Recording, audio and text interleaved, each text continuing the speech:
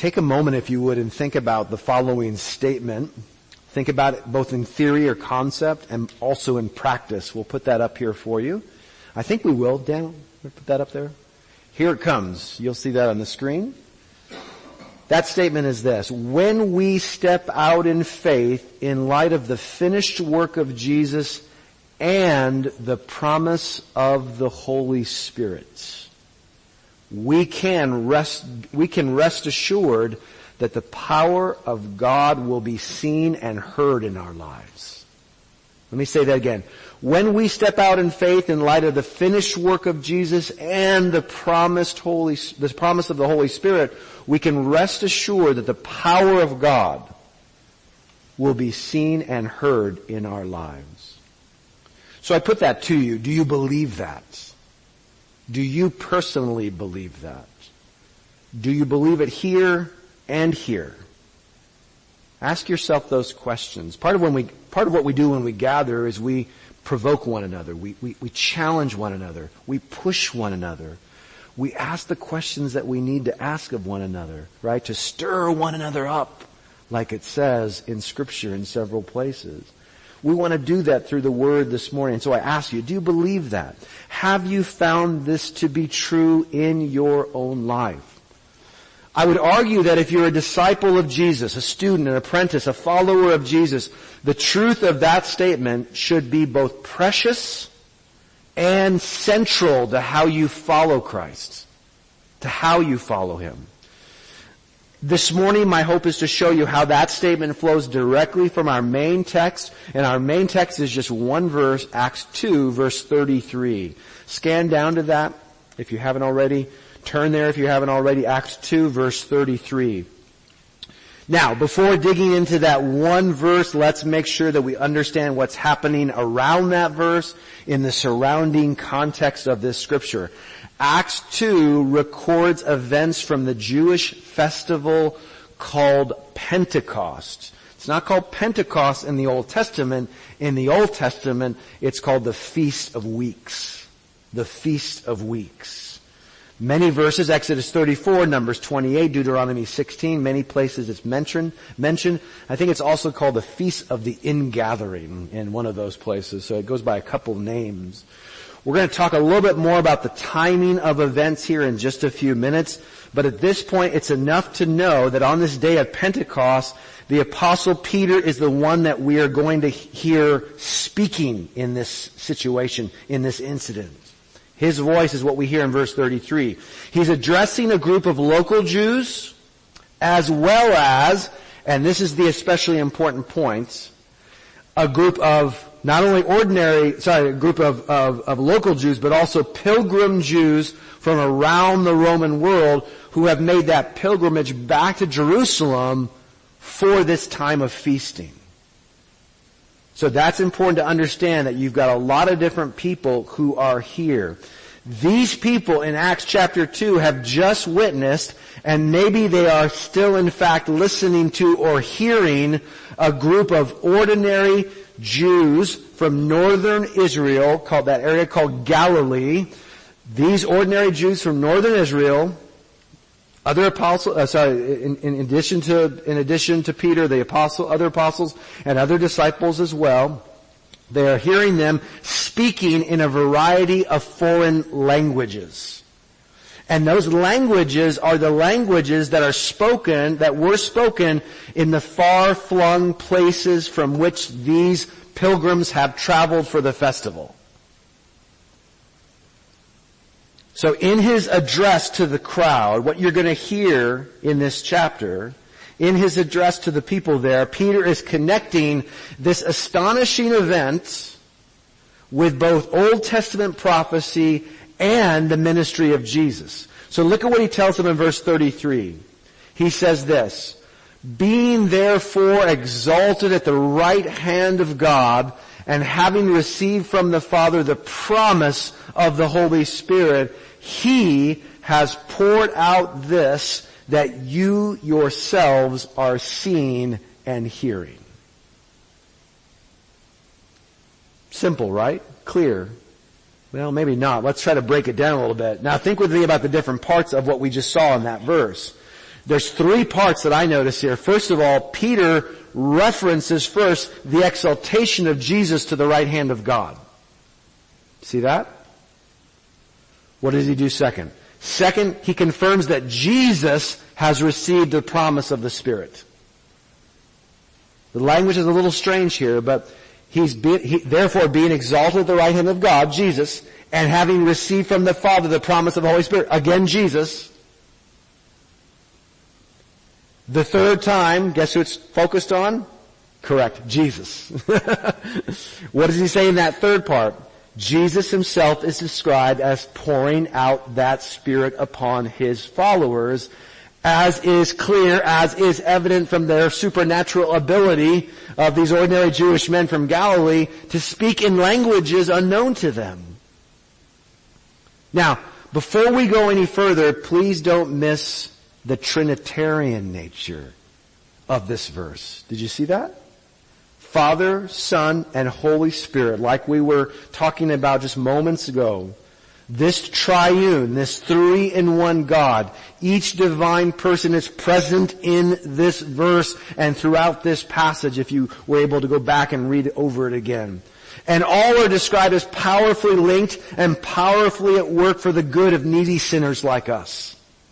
Father, Son, Holy Spirit. Now, with that Trinitarian focus in mind, let's go back to verse 33. Let's go back to the three parts of verse 33. Let's make sure we unpack each of those parts in light of the context. So notice first of all, you'll see this on the screen here. First of all, the first thing emphasized is the exaltation of Jesus. The exaltation of Jesus. Starting in verse 22, Peter has been reminding his readers of what many of them already know. He's gone back and just simply told them, listen people, listen pilgrims, listen crowd. He's been emphasizing that Jesus of Nazareth did mighty works, that he was arrested, that he was broadly rejected by the Jewish leadership and the Jews in Jerusalem, that he was subsequently crucified by the Romans, and that now, as some were claiming, he had been raised up from the dead. He's just going back over these details with them. They had been in Jerusalem. They had heard about these things. This is less than 2 months after those events took place. Just weeks. Matter of weeks. But Peter is not going over these details as an uninterested observer. He's not just walking in like a newscaster with a microphone saying, you all know, Jack, that 2 weeks ago, blah, blah, blah. So, no. Verse 32, Peter identifies himself and the other Spirit-empowered foreign language speakers, he identifies them as witnesses of that very resurrection. We are witnesses of that resurrection. What you've heard is part of the, floating around, a little bird told me, the rumors that have been going around, what people are claiming. Friends, we are witnesses of that very thing, Peter says. Additionally, he supports this bold claim of a risen Messiah by appealing to the Old Testament. He goes back. He appeals to Old Testament texts like Psalm 16. The author of that psalm, King David, was dead and buried. He says that. But his descendant, Jesus, had fulfilled that scripture by rising from the dead. He was the Holy One who did not see corruption. You can see that just above in the Old Testament quotes in your Bible. Finally, the symphony of strange languages that they were hearing and the resurrection of Jesus were not the only miracles that Peter's listeners should consider here. As most of them had heard, and undoubtedly some had witnessed during his ministry, Jesus, verse 22, was a man attested to you by God with mighty works and wonders and signs that God did through him. So when they hear these languages being spoken, and they know it's some kind of a miraculous event, Peter is trying to say that this miraculous event is connected to all the other miraculous events that Jesus himself did, that even the Jewish leaders know took place.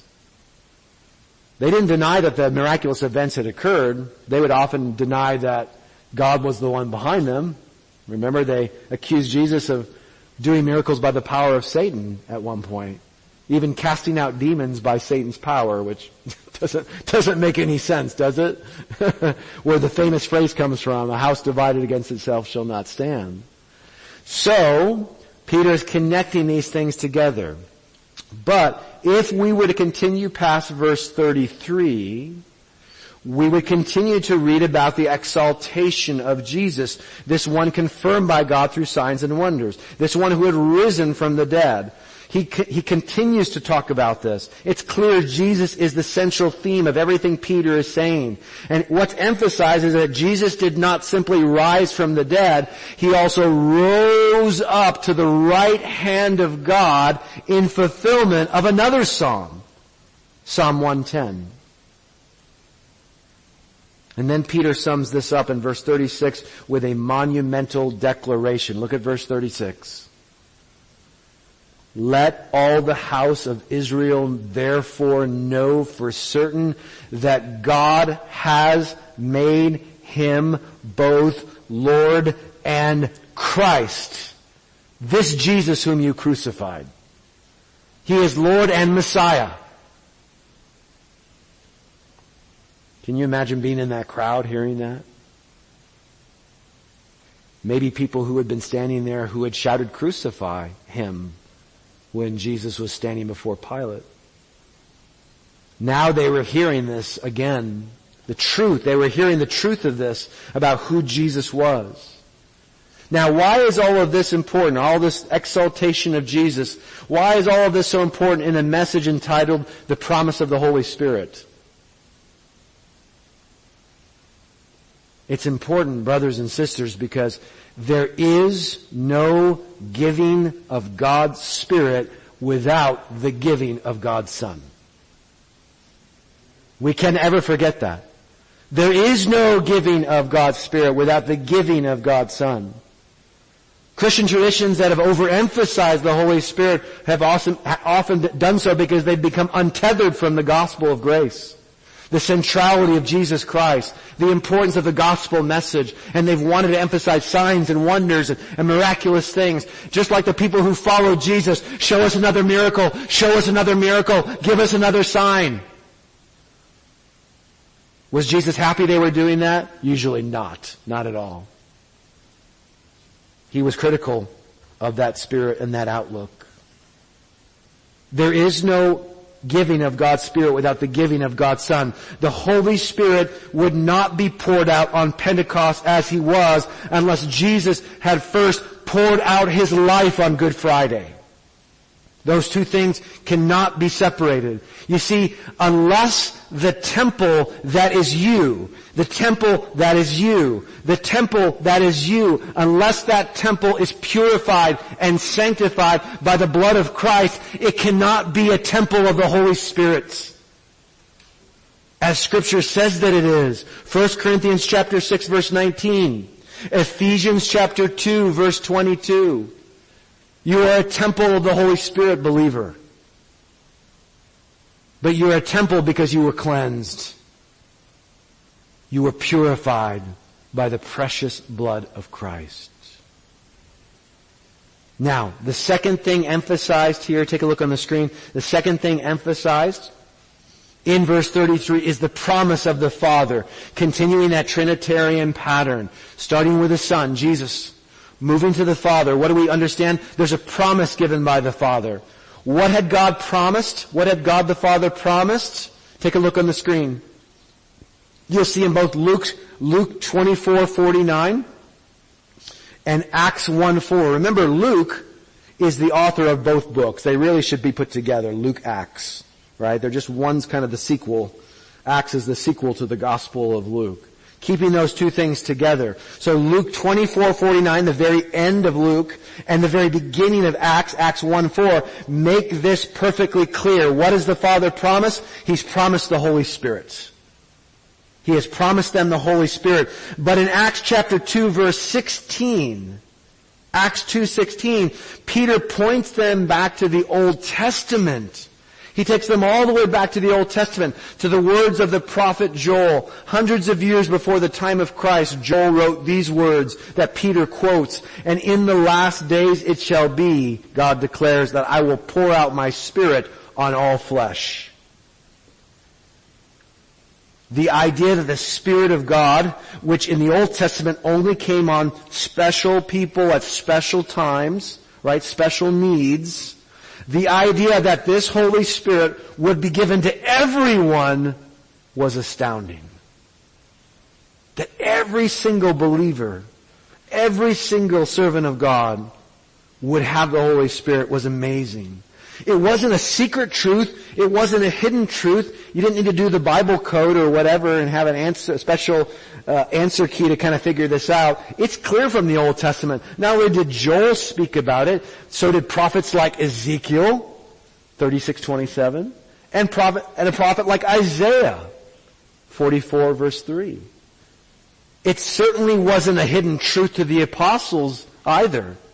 Less than 2 months before this amazing incident, this symphony of foreign languages that these people heard, less than 2 months before that, Jesus talked to his followers about the promise of the Spirit.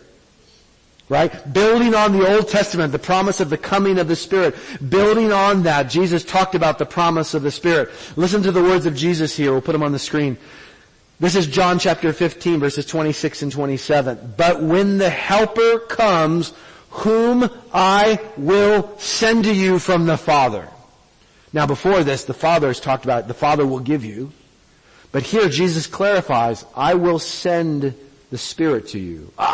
That lines up with what we just heard, right, in Acts 2, where it says that the Son has received the promise of the Spirit, and the Son is pouring out, Jesus is pouring out the Spirit that these people were actually seeing and hearing at that moment.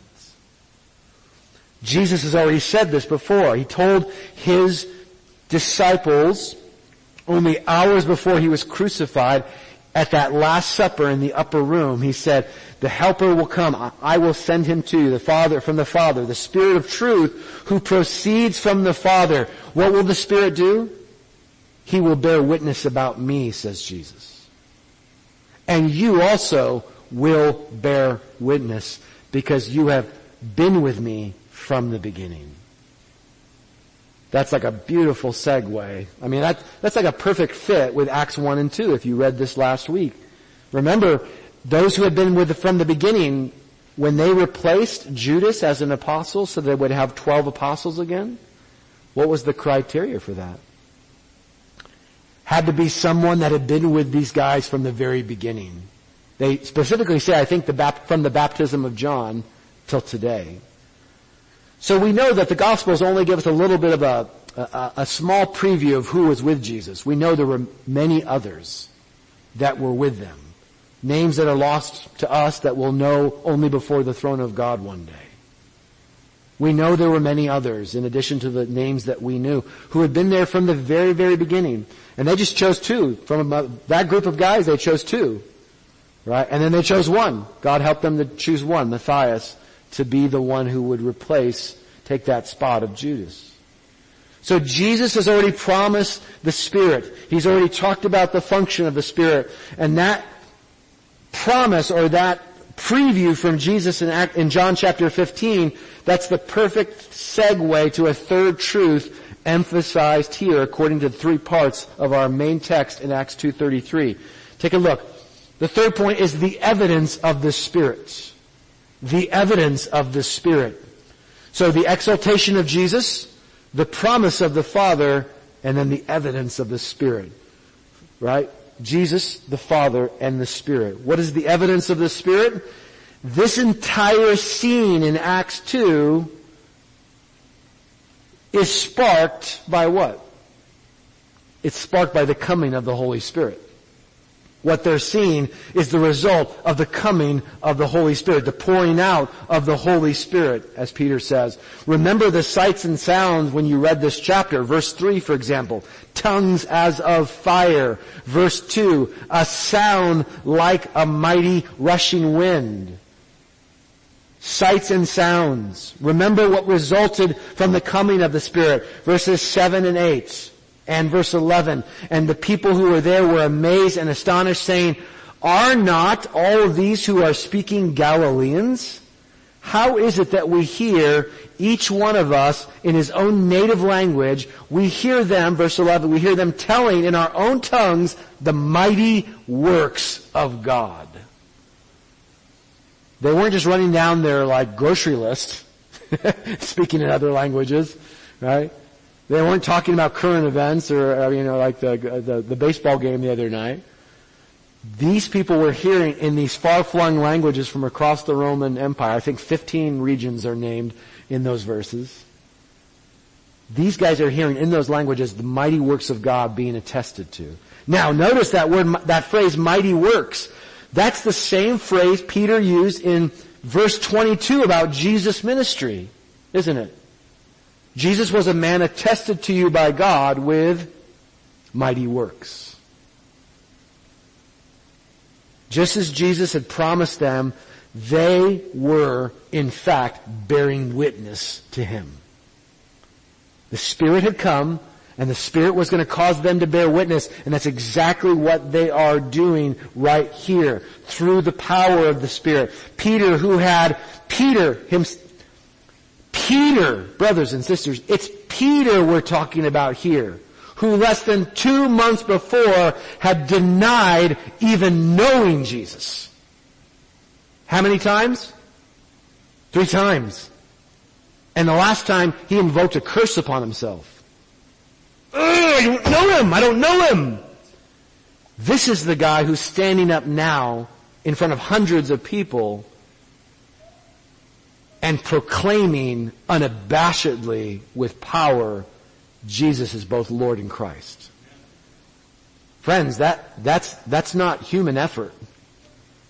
That's the Spirit's power. That's the Spirit of God changing this man, empowering this man. This is what happens when the Spirit of God falls on His people. You see, the Spirit was doing just what what Jesus had said He would do. He was bearing witness to Jesus. And remember, in our main verse, Peter pointed to Jesus as the one who was sending the Spirit. He has poured out this that you yourselves are seeing and hearing. So everything he's saying, you're hearing these languages, some of you think we're drunk, some of you think we're crazy, you're hearing this, but you can't explain it, I'll explain it for you. This is from Jesus. Why from Jesus? Because he's received the promise of the Spirit from the Father who predicted in the Old Testament. Why Jesus? Because God has made him both Lord and Christ.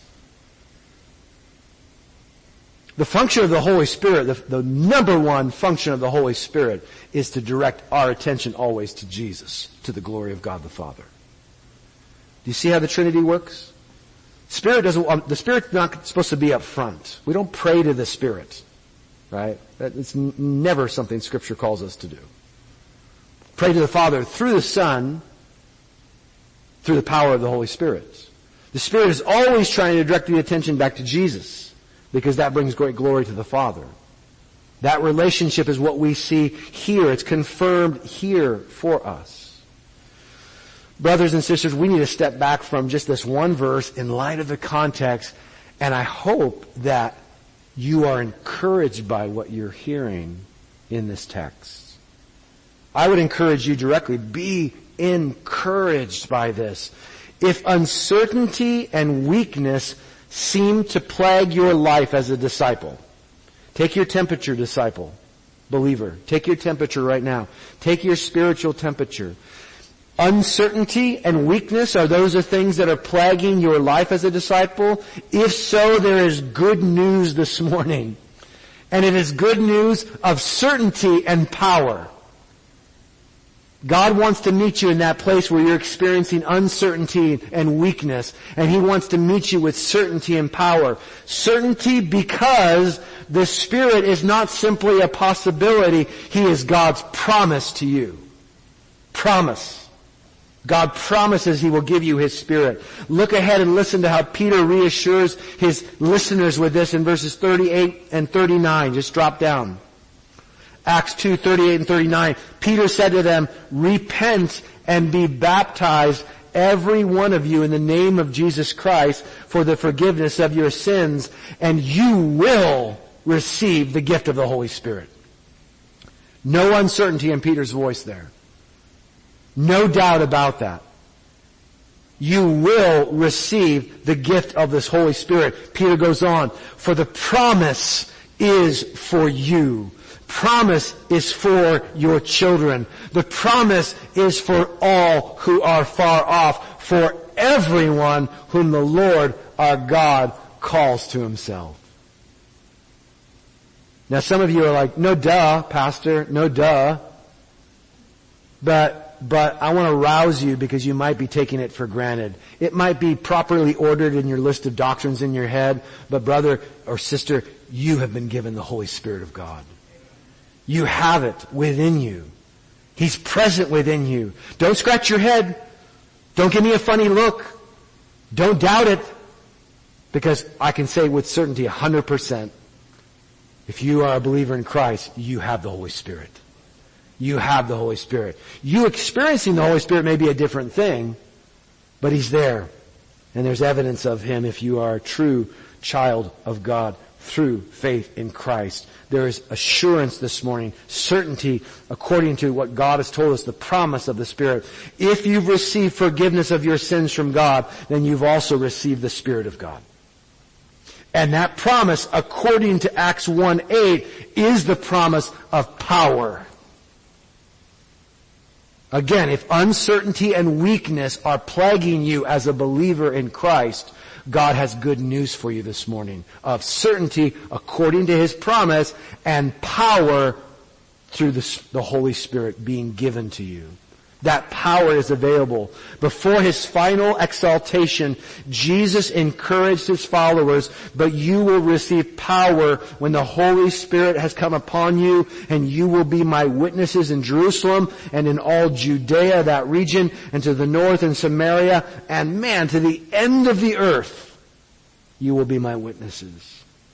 Now, if it's one thing the New Testament does, as you keep reading past the book of Acts, and in the book of Acts as well, if it's one thing the New Testament does, it goes on to describe powerful ways in which the Spirit of God works in and through the children of God.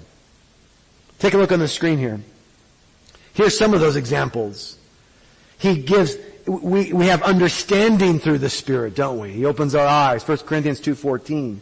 We have the gifts of the Spirit, 1 Corinthians 12:7. We have the fruit of the Spirit, Galatians 5:22. We experience the unity of the Spirit in the body of Christ, Ephesians 4:3. And best of all, we experience the sanctification of the Spirit in light of the death of Jesus. 1 Peter chapter 1 verse 2. But here in Acts chapter 2, that power of the Spirit, the emphasis here is clearly on Spirit-empowered words. How our mouth, how our lips, how our tongue is empowered by the Holy Spirit of God. Words that we see here point to the mighty works of God through Jesus Christ. That's how He wants to empower you and your lips. So think again, brother, sister, think again about my initial statement from the very outset of this message this morning. Here it is.